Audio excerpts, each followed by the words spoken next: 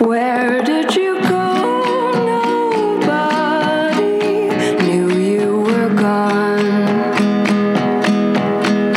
Off to a world to which I'll never belong. You can be strong. Hello and welcome to Conversations with Dwyer.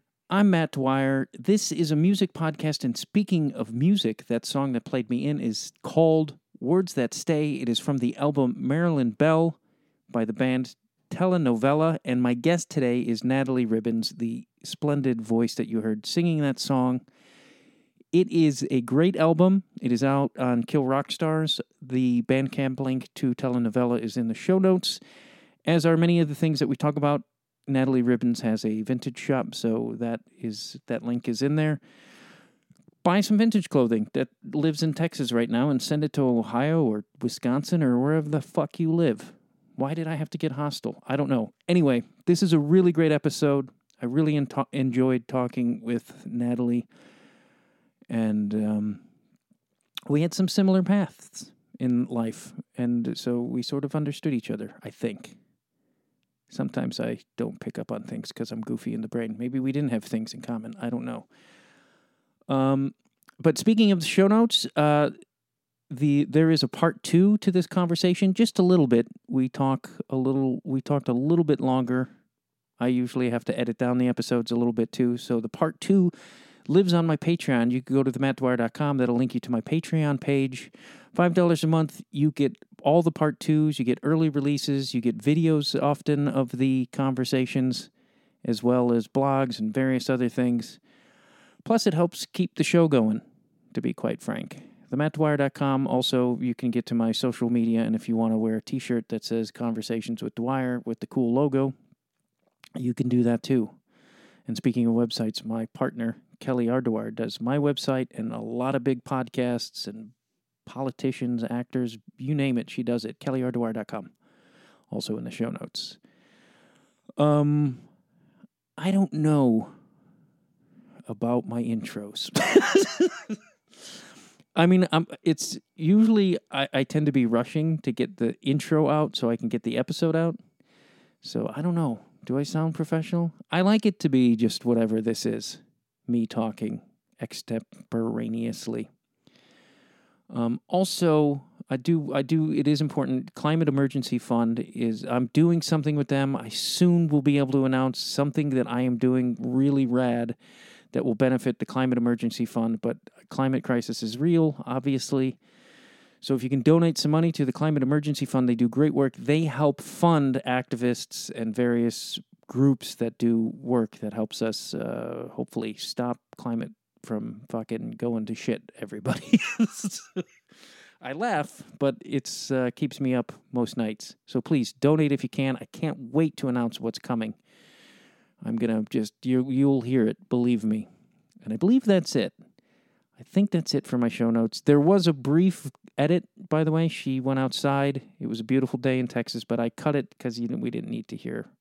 So if there's a weird little jump, I try to keep the conversations feeling flowing and natural and good, like we were just talking, which most of them are, just a recorded conversation, but sometimes I have to edit. That is it. Please enjoy this conversation with Natalie Ribbons of Telenovela. Where did you go? Nobody knew you were gone. Are you still an avid reader? No, I mean, I still read. Around the time that I met Jason, I didn't really have a TV for a really long time when I moved out of my parents' house. And so when we started dating like 10 or 11 years ago, we started getting into like serial TV shows because it was something that we could do together. And obviously that was around the same time that writing and budgets dramatically improved for serial TV. Like Mad Men and all the HBO stuff. So I got super into that, and it became my evening routine to share that together. And so I didn't read practically any books for the past 7 or 8 years. But about a year ago, I've been starting to read again. Right now I'm reading Marina Abramovich's biography. Oh. And I'm about 3/4 of the way through that, and it's been actually pretty life-changing. I highly recommend it. That's wild. How is it life-changing? I would say that, well, you don't really have to be like a huge fan of like the art world to get a lot out of it, although I am. But she is just kind of an incredible person who has extreme determination and like is super devoted to kind of whatever she sets her mind to, and sort of has always been that way. And I don't know, just like her whole take on thinking about something that really inspires you and just going out there and doing it, and like doing it to the umpteenth degree. Like she went out and lived with like Aboriginal tribes in Australia for 3.5 months. And just such crazy, I mean, it's not crazy, I guess, but these type of adventures that the average person definitely doesn't encounter. And it really helps for me to like kind of frame and put into perspective the type of goals that I have. And it suddenly makes everything that I want to accomplish seem very attainable, you know? Yeah. Fuck, that's incredible. Yeah.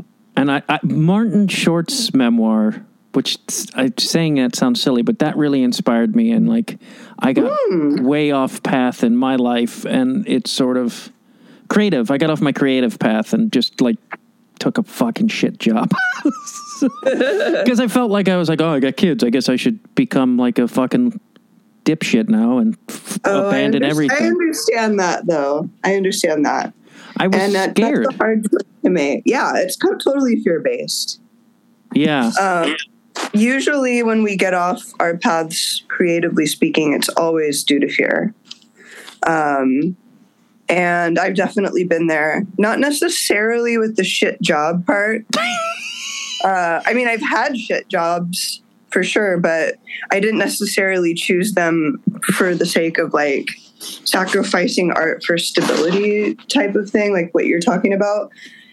But yeah, I don't know. I just recently went through that actually, and have been coming out of it for the last year. And actually, I mean, it's such a cheesy cliche, but that book, The Artist's Way, really helped me. Are you familiar with that book? It's pretty famous. It's funny because I almost suggested the War of Art, because there's the Art of War, which is the one everybody started reading because of Sopranos. I love when somebody mentions a book in a TV show and everyone's like, "Oh no, I like they pretend like they knew about it all along." It's like, yeah, you're full of shit. Yeah. But there's the flip of it, which is all, and I was like, oh, I need to because I'm sort of in an artistic transitional, not that this is about me, but, but you know. Hey, it's about both of us. But it's thank you for noticing my title. But so I'm just trying to get more back to what I started, why I got into being a creative person, opposed to like trying to accommodate this fucking hellscape nightmare of Los Angeles.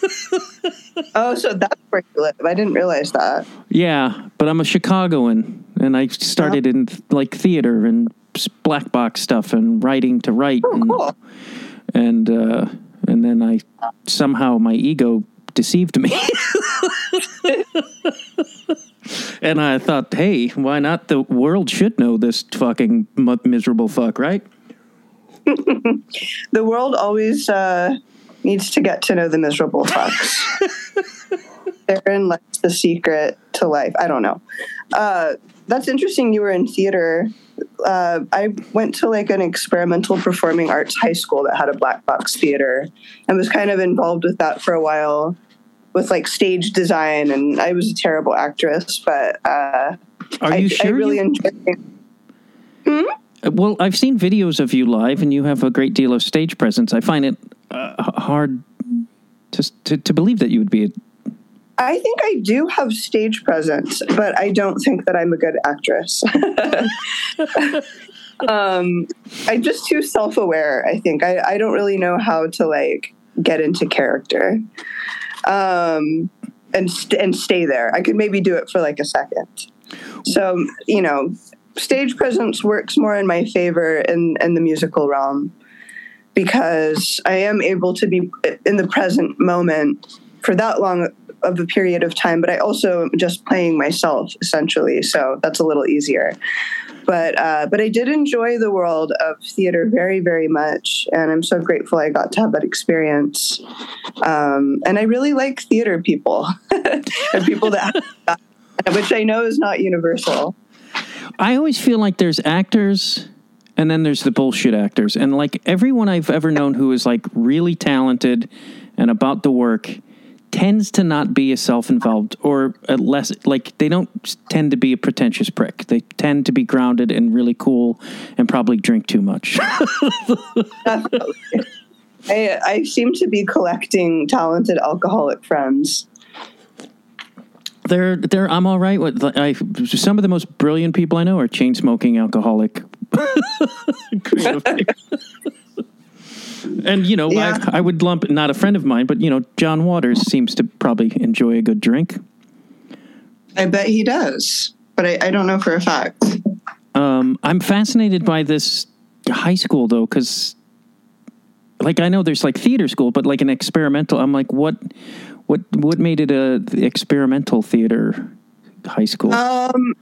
It was okay. So it was in Sacramento, California, kind of in the suburbs, and it was called the Natomas Charter Performing and Fine Arts Academy. But it was experimental because it was a charter school, and that was kind of at the very tail end of when charter schools were basically getting public money, but like didn't have to have teachers that were that had degrees in teaching, essentially.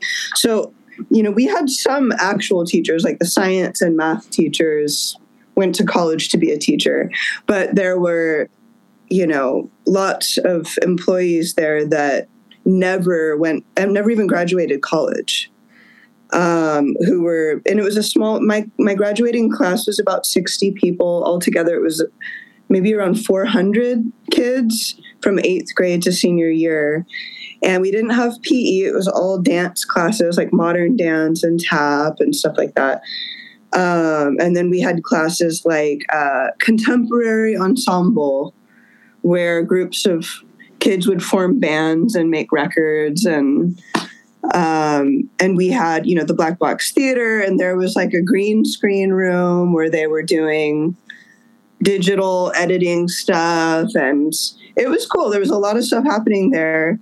It was probably a little too loose. I think the school still exists, and I think it got tightened up significantly since I went there, because the vibe was, you know, I could say I wasn't in the mood to be in class that day to my English teacher, and she'd let me go out and sit in a field and just play guitar for 2 hours. That's fucking great. It's great. I really enjoyed it.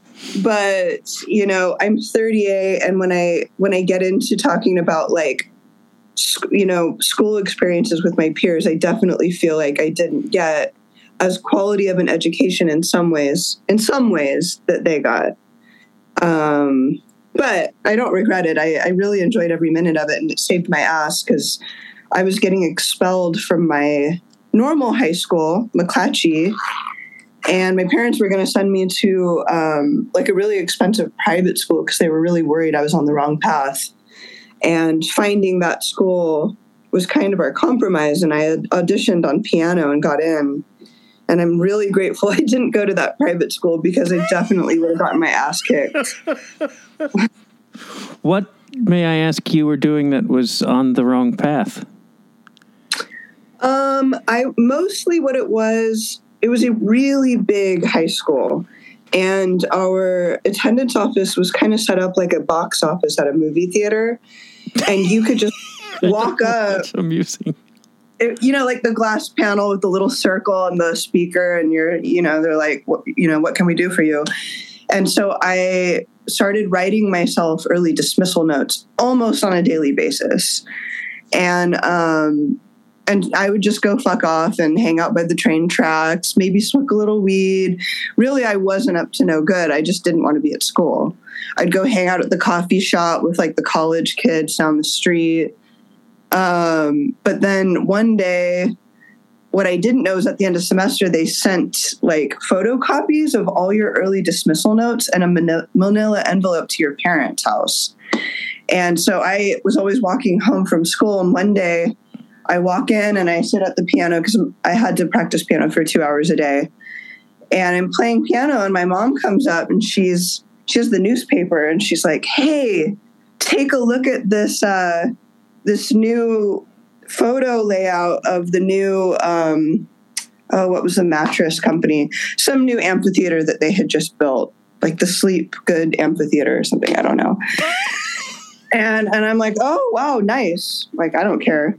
And she goes, "Yeah, the amphitheater for the Red Hot Chili Peppers show that you're not going to next week." I don't remember even buying tickets to the Red Hot Chili Peppers, but I remember that day so clearly. So that was when I knew I was super busted. And they sent in a thing saying that I was going to get expelled if I missed any more days of school. And I proceeded to continue to ditch class. So I had to go. But that really sucked. That school really was a horrible place to be for me. We probably would have been pals in high school because I fucking split. Like, I was the same, but I just, like, I liked learning. I just thought everything was bullshit around me. And I discovered, like, I started hanging out at a theater in high school. So I was like, why the fuck would I go to this shitty suburban high school when I could go to the city and smoke pot and walk by Lake Michigan? 100%. Yeah, I loved learning too. We probably would have been buds. And there are so many people that find a way to just kind of buck up and get through all of that stuff. I guess for some people, it's not as bad of an experience, but I have a lot of respect for the kids that don't really feel like they fit in or that it feels like an authentic experience and they're able to get through it, you know, and even maybe get good grades while they're at it.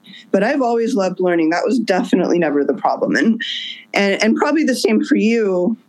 You know, along the way, every once in a while, you do find one of those teachers that you do really connect with and you actually respect.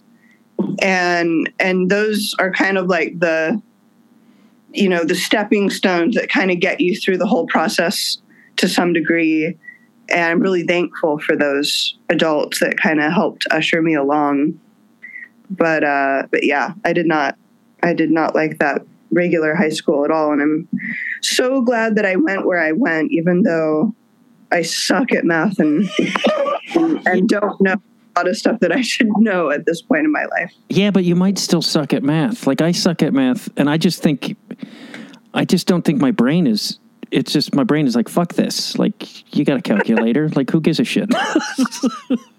If you're not interested in it, it's hard to engage for very long. Like, I wish I understood, like, physics, and when you hear, like, that kind of high-end philosophical math speak, I'm like, I wish I could comprehend this, but I can't, and so I'm just, you know, I don't know, I'll talk about the monkeys or something.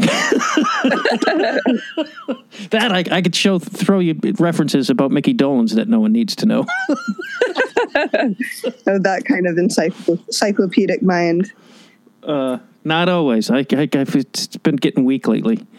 Was piano, was that something you wanted to take, or was that something imposed on you by your family? I'm going to be in LA soon, so I hope that it cools off before I get there. When are you coming? I am coming. Dang, I don't have the dates in front of me right now. Oh. With the band? Actually, so Jason, the other person in Telenovela, which I guess I should specify, or at least the other sort of permanent member, because we have a rotating cast of characters that we tour with, all really good friends of ours. But Jason was originally, his first main band that he was ever in is in a band called Voxtrot, and they were very popular in Texas and in like bigger cities like New York and LA.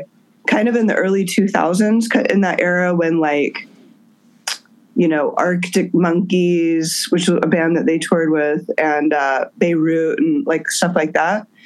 That was their heyday. And then they broke up before I even met Jason. But they were good. It was like rock, but also a little twee, a little Belle and Sebastian-esque, but kind of edgier.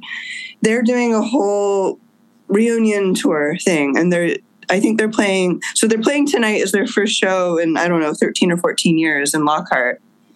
And it's just like a little warm-up thing.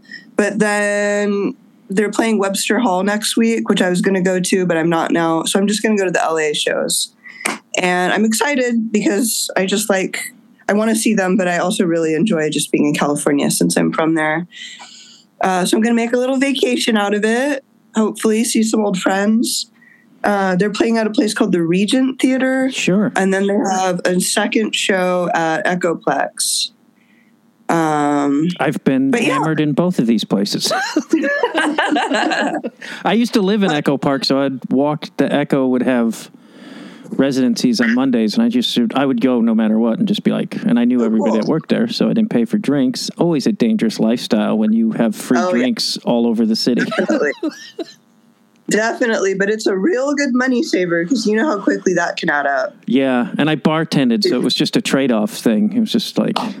Yes, I was a bartender for a very long time, so that was definitely my bartering currency was alcohol. What kind of bar? I worked at two main places in Austin. One was called Rio Rita, which was, in my humble opinion, the coolest bar in Austin. It doesn't exist anymore. It was actually one of the reasons I moved here. I was on tour, and, you know, there was a couple of things. The heat was absolutely atrocious, and at first I thought I could never live in a place like this. But then I went to this bar, and they were having a play your own records night, and I just looked around. The drinks were like $2. And I was like, holy shit, I could totally live here. And you know, lo and behold, 2 years later, I get a job there. And I worked there for years. I loved it. But eventually a new bar right next door opened up in this old house called Leach's Cantina. Still there, very cool spot. It's like a mezcal and interior Mexican food joint. And I hated to leave Rio Rita, but they made a lot more money, and you could get off of work about 4 hours sooner than when I was usually getting off, because I'd get off of work at like 4 a.m. Is Austin, or is it like 4 o'clock bars or 3 o'clock? No, they close at 2, but we just wouldn't get out of there till 4 because it would just be a hellscape of insanity. Like, it was a very popular spot. I know. So there's, I know that well. And I know wanting to live in a neighborhood because of a bar, which is such a distinct, like, you're like, oh yeah, I'd fucking live in this neighborhood. This bar is great. This like has nothing else to do with the neighborhood. I know, but I miss like connecting with the spot that intensely, because since that place went away, you know, I'm kind of a creature of habit. I like to eat at a lot of the same restaurants and go to the same bars. And given I live in a much smaller town now, but even going to Austin as frequently as I do, there's no like one spot where I'm like, that's my place. And when I go there, I run into people I like. I don't have that anymore. I'm sure you do in LA because there's so many more options, but that having a little watering hole sort of resonate with your identity is such a lovely feeling. And I really, really had that for a while, and it was fun. Yeah, I did have that, but it's changed so much in LA that the bars I liked still exist, but they either made them fancy and nice, or they just, the clientele changed, and you're just like, yeah, fuck this place. It's just like, and I like a divey, like, I like to be like the youngest guy there, and that's saying a lot. Because I like to pick up all the older ladies, because if I'm the handsome one there, no. But... Well, then I have the perfect bar for you the next time you come to Austin. Okay. You belong at Don's Depot. That sounds great. It's definitely your spot. It's like an old train station themed bar where the carpet hasn't been changed since like 1972. Yep. It's amazing. Yeah, there was a bar in downtown LA. I worked at a dive bar in downtown LA, and there was a divier bar that I would go to sometimes after, and you would hear women talking about like because there was a prison also nearby.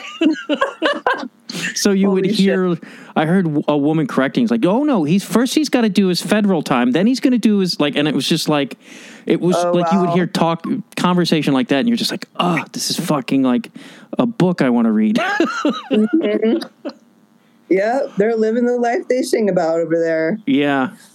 Back to, the piano, was that something imposed on you, or was that something you were... Yes, definitely. Was it awful? Or not awful, that's it. It was a harsh way of putting it. Yeah, I mean, well, yes and no. I did not enjoy it. I mean, they started putting me in piano lessons when I was 5 because we inherited my great-grandmother's piano. I'm the oldest of 6 kids. Damn. I'm the youngest of 5, by the way. Oh, wow. Okay, on the other end of the spectrum. And so basically, my grandfather was a classical guitarist and pretty well known in Sacramento, which is not really that impressive, but very beloved. You know, he played at all the restaurants, and he was a teacher for God. I think he's still teaching, and he's like 86. He's been teaching for probably 40 years now at the Pease Conservatory. But my mom grew up really loving my grandfather. He's such an amazing man, but kind of difficult to connect to if you're not like a child or a musician. And so my mom is a painter and always just wished that she'd played an instrument, because I think she always felt like she would have been closer to her dad if she had been. And so when I was born and we got the piano, it was like, you're going to be a classical pianist. And she kind of had it all mapped out for me. So I started at 5, and I really never wanted to do it, although I would be lying if I said I didn't enjoy it, you know, a fair amount of the time. But what I really did is I wanted to write my own songs, and I was doing that since I was a little kid. Just instrumental stuff. I really didn't start singing to music probably until I was 14 or 15. And then, but it became more and more tedious as I got into my teen years, because they put me with more advanced teachers who just didn't want to deal with teen students who didn't actually feel hungry to learn, you know? Like, to me, it was like this thing that I had to fulfill to please somebody else. So I'd show up having not practiced my pieces and kind of just trying to learn it by ear on the fly right before my, you know, my thing. And the funny thing was I was practicing a lot, but I just wasn't playing the pieces I was supposed to be learning. So eventually I had this really cool teacher at the Pease Conservatory who almost kicked me out because he could tell that I just didn't want to be there. And something happened where when I started going to that experimental school, I told him that I was learning guitar and that I really preferred it. And he said, well, why don't you start bringing your guitar in? And I did, and I started playing these little songs that I was writing, which weren't very good at the time, but he was so seemingly impressed. I don't know how, because I've heard the recordings of that stuff, and it's really awful. But he was super, super encouraging, and we became very close friends, kind of for the first time, where I would show up at my lessons and I would play him songs, and he'd give me constructive feedback, and he'd make me mix CDs of like Fred Neil and stuff, and lend me books, lend me like Herman Hesse books. And then he felt guilty that that's what we were doing when my parents were paying him to teach me how to play piano. So he got me the scholarship that basically paid for all the rest of my lessons until I turned 18. And we still did piano stuff, but it just kind of became this like weird, like spiritual guidance, music in general, book chat. And it's strange we didn't stay friends through adulthood. I wonder what he's doing very often, but we haven't stayed in touch. But he really changed my life and kind of made me feel like I could do the whole like guitar and singing thing, because my parents were not encouraging. I remember my mom walked into the room once and was like, "Do you actually think that sounds good?" And she was just that I wasn't playing piano. So I'm super grateful he was there. Isn't it? I don't know, those people that obviously he saw something in you. Like, I know you said like, oh, these songs were good. Obviously he saw something. Otherwise, why would he invest? Yeah, he did. And I'm so happy he did, because nobody, I mean, I wouldn't say nobody else did, but in that particular area of my life, nobody was very impressed. And that's totally fair. I mean, I think that it's hard to see, unless you're really paying attention, I think it's hard to see potential when someone's at the very beginning of something, because you have to suck for a while at whatever it is you're trying to do. Like, everybody sucks in the beginning for the most part. But yeah, I don't know. He just really felt like there was clearly way more promise with that than with piano, even though I had been doing piano for so long. And maybe it was as simple as the fact that he could tell how excited I was, you know, because I wasn't excited to go in and play, you know, these Bach, even though I'm a huge fan of Bach, I was not excited to play these Bach pieces I was learning.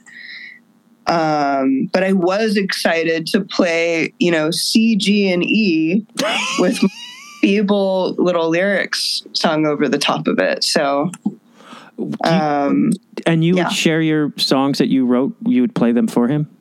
Mm-hmm. How was that? Do you recall the first time you did that, what that felt like? I definitely remember it very clearly. Like I said, like, I mean, it's kind of embarrassing because I feel like it feels like I'm patting myself on the back, and I'm really not, because I know exactly how that song sounds. But he really seemed genuinely impressed in a way that he almost seemed like taken aback.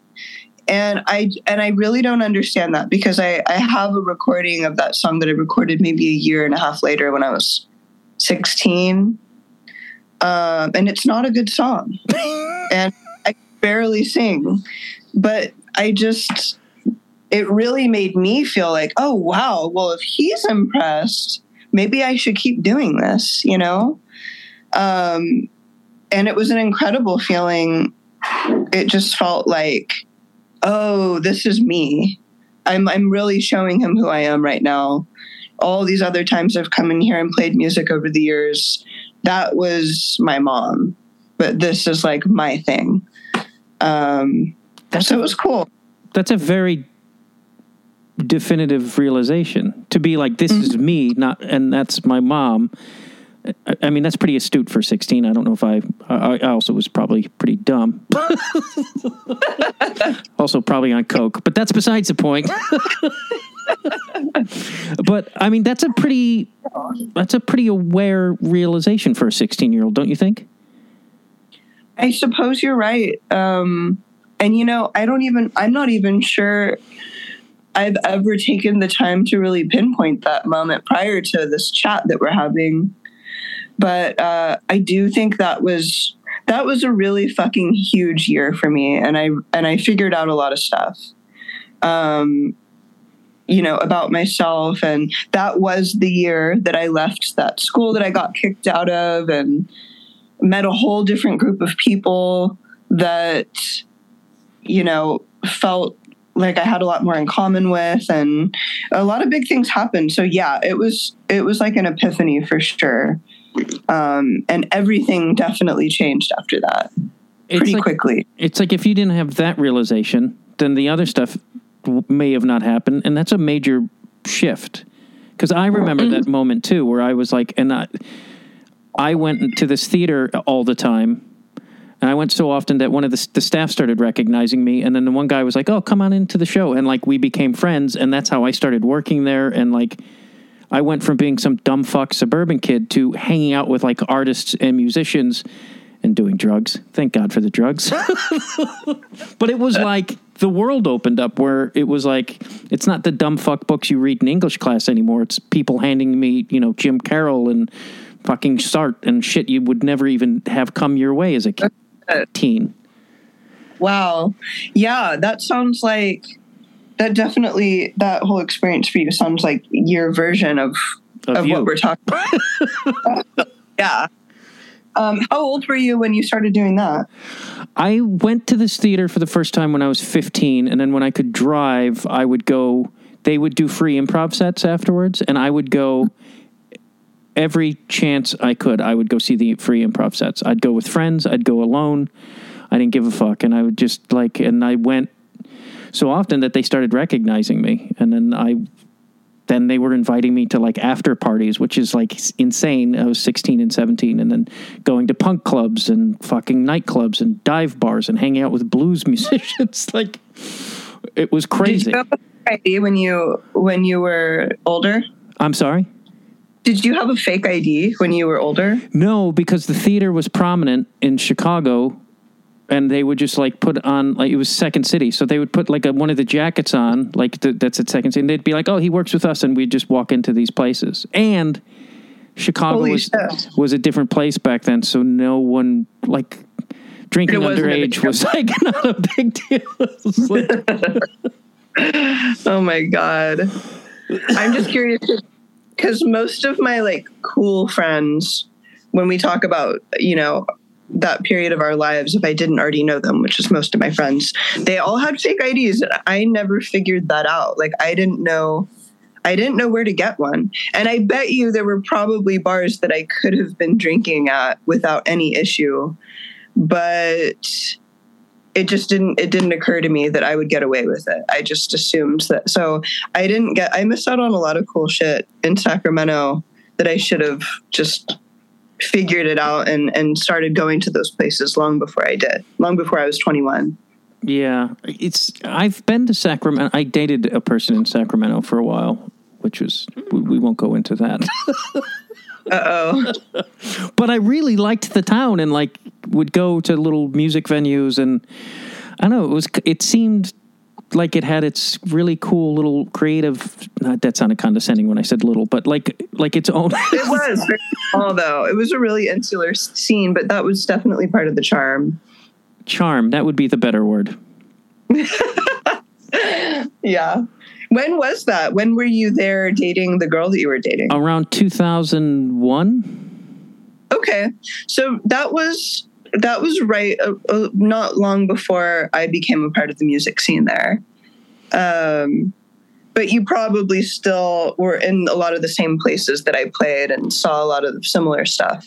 Yeah, I just remember a lot of little coffee shops and whatnot. And the True Love Coffee House? Yes. Do you remember that? I do remember that. Kevin Seconds? Yeah, that was owned by a punk dude, right? Or did you just say? Kevin Seconds. Oh, you did say yeah. it. You did say it. From 7 Seconds. Yeah, I loved that place. Me too. I was going there in 2001 because it was a coffee shop and not a bar. So I was able to go there. And that was probably when I was 16. It was probably the year that we're talking about all the stuff happening. I was definitely hanging out there and seeing Kepi Gully play and stuff like that. I don't remember anything I saw. I just remember being Sacramento in a weird way kind of reminded me of Chicago. The apartments looked the same. There was just something similar about it. I don't know. And I really liked it. That's awesome. Except for the person I dated. Sorry that didn't go well. Oh, well. She can't be a representative of Sacramento, though. No, I liked Sacramento a lot. It was this very hippie-ish group of people, and when I first met her and her clan, my first thought was the Manson family. Oh, wow. And I met her in New York when it was a weird sort of long story, but I met her with Speed Levitch. Do you remember Speed Levitch? They made a documentary about him. He would give tours. No. There's a documentary about him. He would give tours in New York City, and he's this very weird eccentric bus or street tour guy, and very, very, very, very intelligent. But she was cool. with him. The Cruise is the name of the documentary. I think you'd dig it. Okay, I'll definitely look that up after we're done here.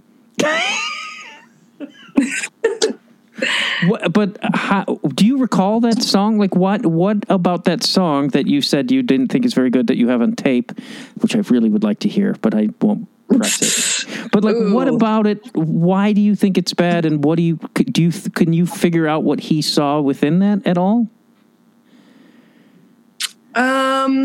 Yeah, I mean, I guess I can. I mean, it was just very cliche. Like, there's nothing new there, you know. It's a lot of simple chords, and it's a very, very simple, albeit sincere sentiment.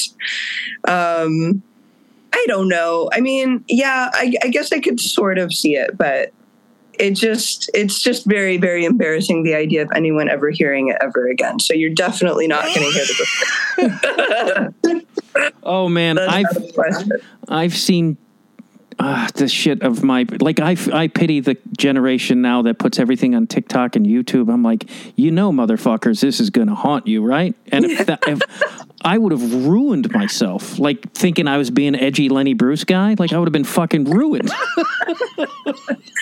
I think that all the time about social media. And I mean, people can go back and delete stuff, but the thing is, we remember stupid shit that we thought and did.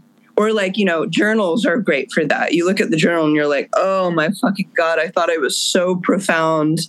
And this is just so incriminatingly stupid. But like, even sort of more ephemeral parts of social media, like Instagram stories, people are posting stuff that they're going through, or like fleeting thoughts that they're having. And it's like, you can delete that, but I remember it. And I remember what you posted. And it's totally affecting how much I respect you. And I'm going to keep that at the back of my mind forever. And it's like, that's not private anymore. And I kind of feel sorry for people who are publicly, just having these really awkward phases and just putting it all out there, and their friends are going to remember this shit. Because most of my stuff like that was very private, and I didn't have an outlet to share every stupid thought that passed through my head. And I'm very grateful. Yeah, but I think about it, and I thankfully I got rid of all my journals, so there's nothing. I don't even have fucking photos from most of my life, but like, I remember my thought process and the things. I remember a lot of it. But at least it's like you're trying to find yourself, and you're trying to be creative and be different, and you're challenging yourself, I guess would be the better way. You're challenging what exists, even though you sound like a trite fucking idiot. Yeah, that's true. And I guess that process is always something to be respected. As long as you can see some aspect of sincerity in the process, then I think there's value in it. It's only when it's totally fake or put on or just to get girls or something that it feels like a waste of time, or it feels like something we should poke fun at, Well, it never got me girls, so I learned that was the wrong route pretty quick. I thought I'd get a lot of money and that would work, but I never got the money. So I just luckily found one person that would sleep with me, and now we have kids. Yeah, there's not a lot of money in it. That's for damn sure. But that's like the thing that fucked me up for a long time, because you think that that's part of the success. And then you realize, and like, I've seen friends get money and they're fucking miserable. Like all my friends who have money and success, I'm like, y'all look fucking miserable. Huh? Really? Yeah. I don't have a lot of friends with money. I mean, I know people with money, and I don't feel certain that they're miserable. I mean, I guess it just depends on how much we're talking about. I have more financial stability just in the last year or two than I've ever had, and I am definitely not rich. But the lack of stress has definitely improved my quality of life. But that's not really like I don't think that's what you're saying. It's not having a lot of money. I just have some semblance of financial stability. I'm not like having the anxiety of figuring out how I'm going to pay my bills, you know? Yeah, boy, that's a big... It's horrible. Yeah, I've had a couple years where I'm like in that boat with you where I'm like, oh, like I can go to the grocery store and not like be calculating what is in my check, like that fucking nightmare. Exactly. But I guess my friends that have success, it's less the money and the more the pseudo fame.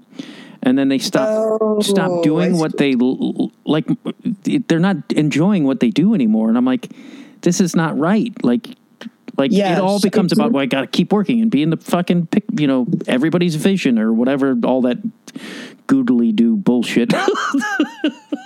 No, yeah, now I can more clearly see what you're referring to now. The whole resting on one's laurels thing is very real. And I do know people in that situation, like having creative success where it strangely disconnects you with the parts about the process that you loved, because it's now only about the result and the love of the process is gone because you focused just on sort of like the legacy aspect of it or something. I'm really grateful that I've never really had any success because I feel like I'm old enough to be past ever experiencing that. So even if I do have any kind of morsels of success, I don't think that will ever happen to me at this point in my life. But I do think that it would have happened to me. Definitely. Yeah. But I also think that success is subjective because to me, I look at the work that you've done and you're on Kill Rock Stars and you've done cool shit and you play and you tour. To me, you did it. No, yeah. I mean, I consider that success and I'm really happy with where I'm at. I just mean like in the way that, it derails people's passions and egos and things like that. Ego's a real motherfucker. It is. I mean, I've got you did the film Overnight. Did you ever see that? It's a documentary about a guy who gets a deal for his independent movie and he just loses his fucking mind. He's got like a deal with Miramax and everyone's like, he's the new Tarantino and he just loses his fucking mind. And it's all in this documentary and it's like, and it's easy. Like you start believing it. You're like, yeah, I'm this dude. I've been close to it. Where I was totally. Like, no. And it's like, it's so, especially if you're fueled by liquor and live in a world of delusion, which this guy is. Like Rapey, what's his name from Miramax, buys him a bar and just him and his Boston buddies just get hammered. It's fascinating. Wait, this is a true story? It's a documentary about a dude who gets a film deal with Miramax and like everyone's like, he's the new voice of a generation and he just blows it. Fuck. He did I forget what movie he did. It's like a cult classic because it's like so bad. Boondock Saints. Yes. Yeah. Okay. Oh, interesting. I need to see that documentary. You're giving me a lot of hot tips and stuff to check out. I should change the name of my podcast to Hot Tips.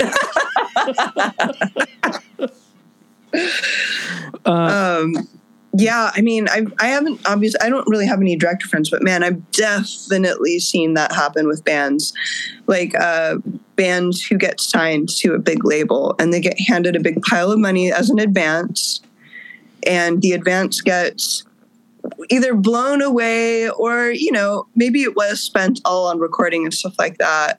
But then they get really too big for their britches. They lose their sort of like creative focus and they end up with a record that's not really reflective of what made them great in the first place. And then, then it's just this didn't happen, but Jason was talking to me the other night because all this Foxtrot stuff has been a big part of our conversation lately because of the tour that they're going on and because it all preceded, me coming into the picture, and I've never even seen them play. But they put out all these EPs that were super well received, and they were kind of like lo-fi and really sincere and sort of like optimistic. And when they did the LP, they got signed to a major label, and they did get a big budget, but they went in and the record was, the songs were good, but it was very, very, very produced compared to all their previous material because they had like a big shot producer come in and work on it. And the sense of the material had changed, and it was maybe a little bit more like pessimistic and like frustrated and angry. And it wasn't the same band basically when it came out the other end of the production machine. And Pitchfork gave it a really bad review, and it kind of like totally derailed their career, and they shortly thereafter broke up. So even Jason has experience with that, and I can totally see that. And even though it hasn't happened to me, I feel like I can relate and easily imagine myself going down the same road of making all those same mistakes. And so when I say I haven't had like success, I just mean I haven't ever been handed a big pile of money or had like I've never had any fame to the point that I lost touch with what it was that I wanted to do. But it seems so easy to me for that to happen. And I want to watch that documentary definitely really soon. Well, also, too, you throw in the fact that a lot of these people get these deals or whatever. They're 24. They're young, I know. I at 34, at 44, I would have fucked up. It's like there would have been no good time until maybe like 2 years ago. I'd be like, okay, I think I'll be smart. Like that could say a lot about just me. Yeah, I mean, totally. It can still happen. I'm 38, and I'm sure it's still possible for me to make mistakes. I shouldn't act like I've had it all figured out, because it's easy to think that from this vantage point of living in Lockhart. Do you Lockhart's do you enjoy being in a smaller place now? Because Definitely. Definitely. Yeah, I feel like as I get older, like the big city life, I'm like, no thanks. Because like we live outside Los Angeles, and it's like a quiet little city with a cute downtown. And what is it? It's Monrovia, which is like, I don't know that. Look on your next Trader Joe's product. It's where the headquarters is. Oh, wow. Not to show off or anything. Big deal. Yeah. It is.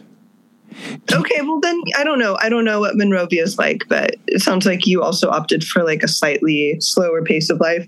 Maybe not to the degree that I'm in. This is a town of 14,000 people.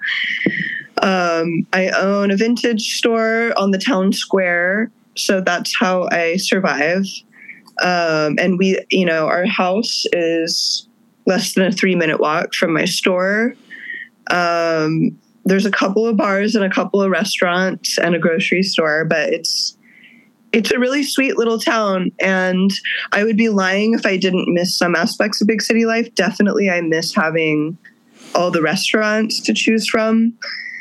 But, I mean, I was just in LA a couple of weeks ago, and I was buying these like $16 cocktails. And it's just crazy how much further my money goes here. Like, I have a higher standard of living. There's really amazing people here. There was kind of an exodus of artists and musicians that left East Austin and all moved to Lockhart within the last like 5 to 7 years because it's so much more affordable. Like at the time that we moved here, there was still houses for like $30,000.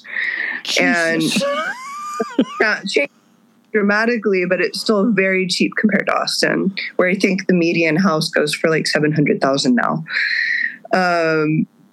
But I can just focus on the things that I really want to focus on. I can spend more time cooking and actually exercising and get all my work done and do creative stuff and spend time with my friends. And there's just so much being in traffic and hustling in Austin that all the stuff that's really important to me just kind of, was the grout and the tiles rather than like the actual focus of my time.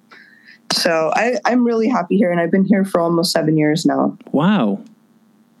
And that sort of freedom, I think, helps free your brain for creative stuff because you're not dealing with the fucking grind. Yeah. That was the whole idea. I mean, we were living in this house in East Austin, and I remember our rent went up to $490 a person. It was Jason, my friend Amelia, and myself. We were each paying $490, and I was like, when I'd first moved to Austin, I was paying $270 for a huge room with a big closet, and I was like, "That's it. This is getting out of control. Figure out something else because this is absurd. And I'm not paying $500 a month for rent." And that was just 7 years ago. And now I think you can't get a room in a house for less than like $1,100 a month. Motherfucker. It's crazy. But so at that point, I was like, we need to figure this out. And Lockhart was the closest small town to Austin. And I was like, fuck it, we're going to move to Lockhart. We're going to buy something. And I found a lot of land for $8,000 that we bought. And then they were doing this thing in Texas because all the houses out here, they're all pier and beam foundations. They're not slab like you find in California. They're on these little stilts. So they're really easy to move, especially the small little like 40s bungalows and stuff. So in Austin, all these little bungalows were getting knocked down, cost $20,000 to demolish a house. So I found this house after putting the word out for about a year, and I approached the owner, and we made a deal where he said, if you move this house out of here, you can have it for free. What? And so I figured out a way to move the house for $12,000 to Lockhart. And it was a lot of red tape. It took me about a year to get the city's historical commission to prove all this shit. It was really annoying because if you knock it down, nobody cares. If you move it, the historical commission has to get involved. And it's this whole thing. It makes no sense at all. And I think some of that has changed in the last few years, but at the time that was the deal. So yeah, then we moved the house, and then we had to redo, the electrical and put the plumbing in and put in a foundation, blah, blah, blah. But it took a couple years to figure out all the details, but then we had a house. And that kind of changed the trajectory of our lives and put me in a position to where I could start figuring out how to open my own business, which was absurd. When I first opened a vintage store here, it seemed so crazy to everybody because it was not a lucrative business. And most of my sales were online because it really just felt like the middle of nowhere. But the town has really grown and changed, and people don't think I'm crazy anymore. So it worked out. Fuck. Like I would need to like rob a Brinks truck and several Brinks trucks to have a fucking home in California. Anywhere in California. Oh my God, it's crazy. We're getting the fuck out. It's so crazy. Like even a shitty house is like $1 million, right? Yeah, like I've looked like 800 square feet, like, and I'm like, that's fuck you, 800 square feet. It's like, I mean, when you have like 2 kids. Yeah, we plan on leaving anyway, just for multiple reasons. The entire state, because I'm just like, I'm done. I'm so fucking done with it. I'm just like, what am I going to be 80 and fucking working 5 jobs? Like, fuck you. The answer is yes. Yeah. I will be yes. the oldest drug dealer, pimp, robber, like burglar person ever. Like that's. Oh my God. But like as a broad thing, like the country, then specifically the state has to figure it out, because it's like you're not going to have any working class people. You're not going to have anybody to fucking fix your car if you keep pricing people out. Like just basic necessity. 100% correct. I mean, I bring that up all the time, even just here in town, even though this is such an affordable, great place. It's like we're getting more and more restaurants. I employ a lot of young people at the vintage shop, and it's like, you guys, we need to be paying these people a living wage, and we need to keep rentals here. Everything can't be an Airbnb. Everyone's getting like all these Airbnb ideas with their mother-in-law houses and stuff. And it's like, well, we need people here that have to have rentals because they're not ready to buy houses yet. And so that's been an ongoing battle. Only recently it's become the beginning of a serious issue that could be a problem a couple years from now that I'm trying to nip in the butt now, because I've already been through this whole song and dance with East Austin and saw it happen there. And I'm trying to be more responsible with how it all plays out and do my part. Yeah. But it's just going to keep happening over and over and over again if we don't recognize it in the early stages. You know, and Texas is, other than Austin and certain places, it's really, really affordable compared to California. And there's a lot of Californians who are moving here kind of in droves. And I'm welcoming of it in a lot of aspects, but there's also parts of it that come with that culture of like, just, you know, trying to like cultivate as much passive income as possible. Not to say that that's just Californian, but a lot of the Californians are bringing more and more and more of that here. And it's like, there just has to be limits to things, because people have a right to have a place to live that they can afford and have a job. Yeah. I mean, I don't know personally, but a lot of people with dough who are buying houses in other states just because they can. It's like, it's an investment. And then maybe if we need to leave, and it's like, you're fucking other people. Like, you're fucking other people hard. It's just like, if you're going to have an investment, it's like, if you're going to do that, you just have to be really responsible with it. And like, don't look at what the max that you can charge for rent is. Like, charge a price that feels like someone can afford to live there, because there is a need for rentals. We can't turn our backs on that. Like, everyone can't buy a house. Now, until big changes are made, I'm in favor of that as long as it's universal. You know, I'd love to see like huge policy changes where everyone could buy a house. But as far as like the circumstances are at the moment, if you're going to rent a house out, it just frustrates me when like friends of mine buy a house and it's like, people here can afford a 2-bedroom for $1,000 a month. And they're like, well, let's see if we can get $1,850, you know? It's like, fuck. That the only people that can pay that are people that aren't already here, and then it's going to bring in this whole other thing, and they're not even going to work here, and they're going to have like a tech job. I don't know. There's a lot of nuance to it, and it's like, just try and be a decent person whenever that opportunity presents itself. But I don't know, man. This message hasn't been very popular.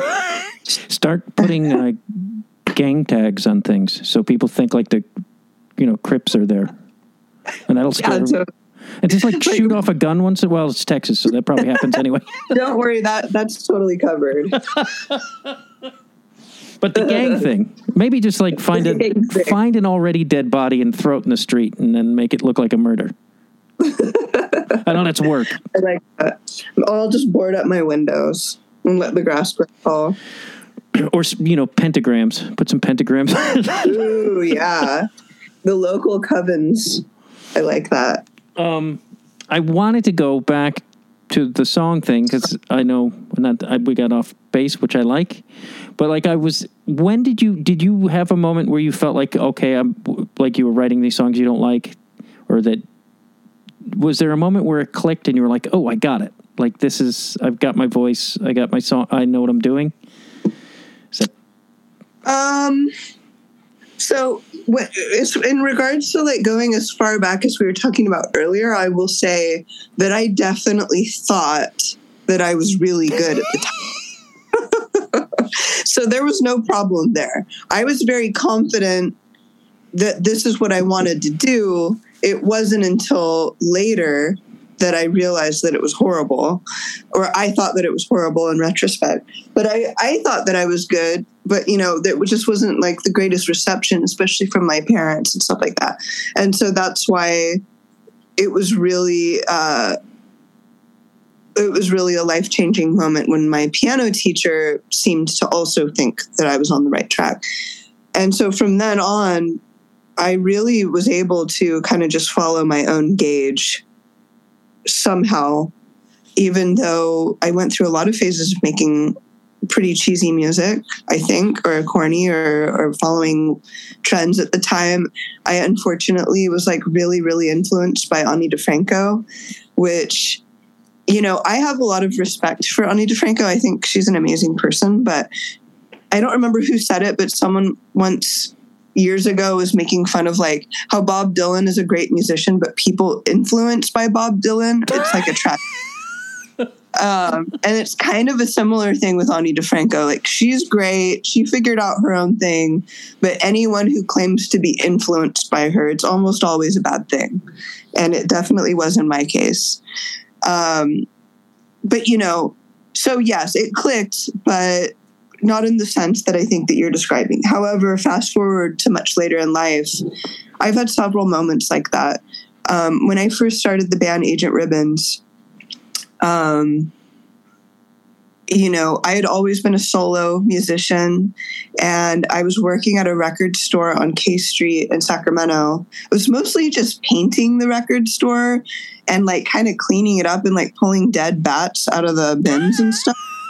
Because we had a lot of dead bats and leaks, and you had to switch the buckets out to catch all the rainwater that came in. So I wasn't really like a clerk at the record store, but this guy named Jamie worked there, and he had this really cool girlfriend named Lauren that I liked. I just liked her vibe. She just looked cool. She seemed really even keeled, and like, you know, you could tell that she was like fully dressed in thrift store clothes, but wasn't really putting that much thought into it beyond, she just kind of had an innate good taste.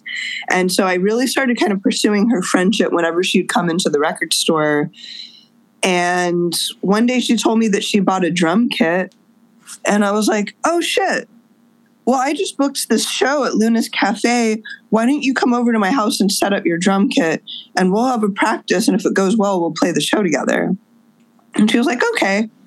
But she'd never really drummed. She'd like kind of messed around right after having bought the kit. So she brings it over. We play through the set, but it's like borderline totally improvised. And once again, she's not a drummer. And I'm like, all right, we've got a band. And so we played our first show 2 days later, and that's how the band started. And Lauren never really was like a drummer. She kind of just played drums, and that was what was kind of cool and fun about what she did. It was really off the cuff and like bizarre. And that moment was definitely like another click moment where it's like, oh my God, I love doing this. It's so much fun to play music with somebody else. And now it's like this whole other thing. And then the other time that I had it was with Merlin Bell and Telenovela. I thought that, you know, Telenovela was done. We'd moved to Lockhart. We hadn't played in years. And randomly, PBR, the beer company, reached out to us and was like, hey, we know you guys haven't like been doing anything for a while, but do you want $9,000 from PBR to make a record? And I was like, this is so weird. I don't have any material really, but let's just say yes and take the money. And so the stipulation was that they had to send the money to like a recording engineer. They wouldn't just hand you the cash. So we had them send it to our friend Danny, who had a studio set up here in Lockhart. And we just started recording one song a month. And I was just writing them as we went along. And then at the end of it all, we had this record, Merlin Bell, and it was our first record in maybe 3 years or something.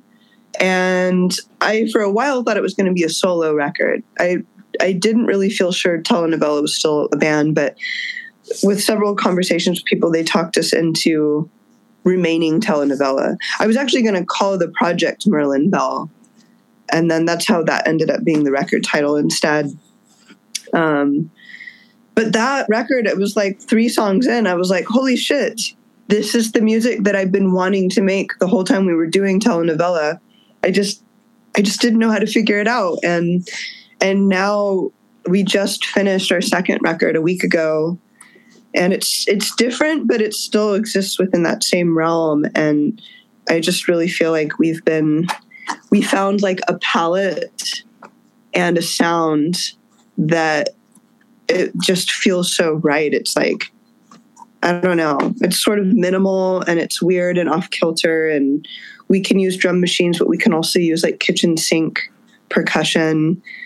and it feels so ascertainable and organic to me. And I used to feel so far away and separated from the recording process. Thank you for listening to this episode with telenovela Natalie Ribbons. Remember, there is a part 2. There's a little bit of a part 2. We talk about Ryan Sambal of The Strange Boys and a wonderful thing he did, and a couple other things. Part 2, Patreon exclusive, link in the show notes. Thank you very much for listening. Where did you go?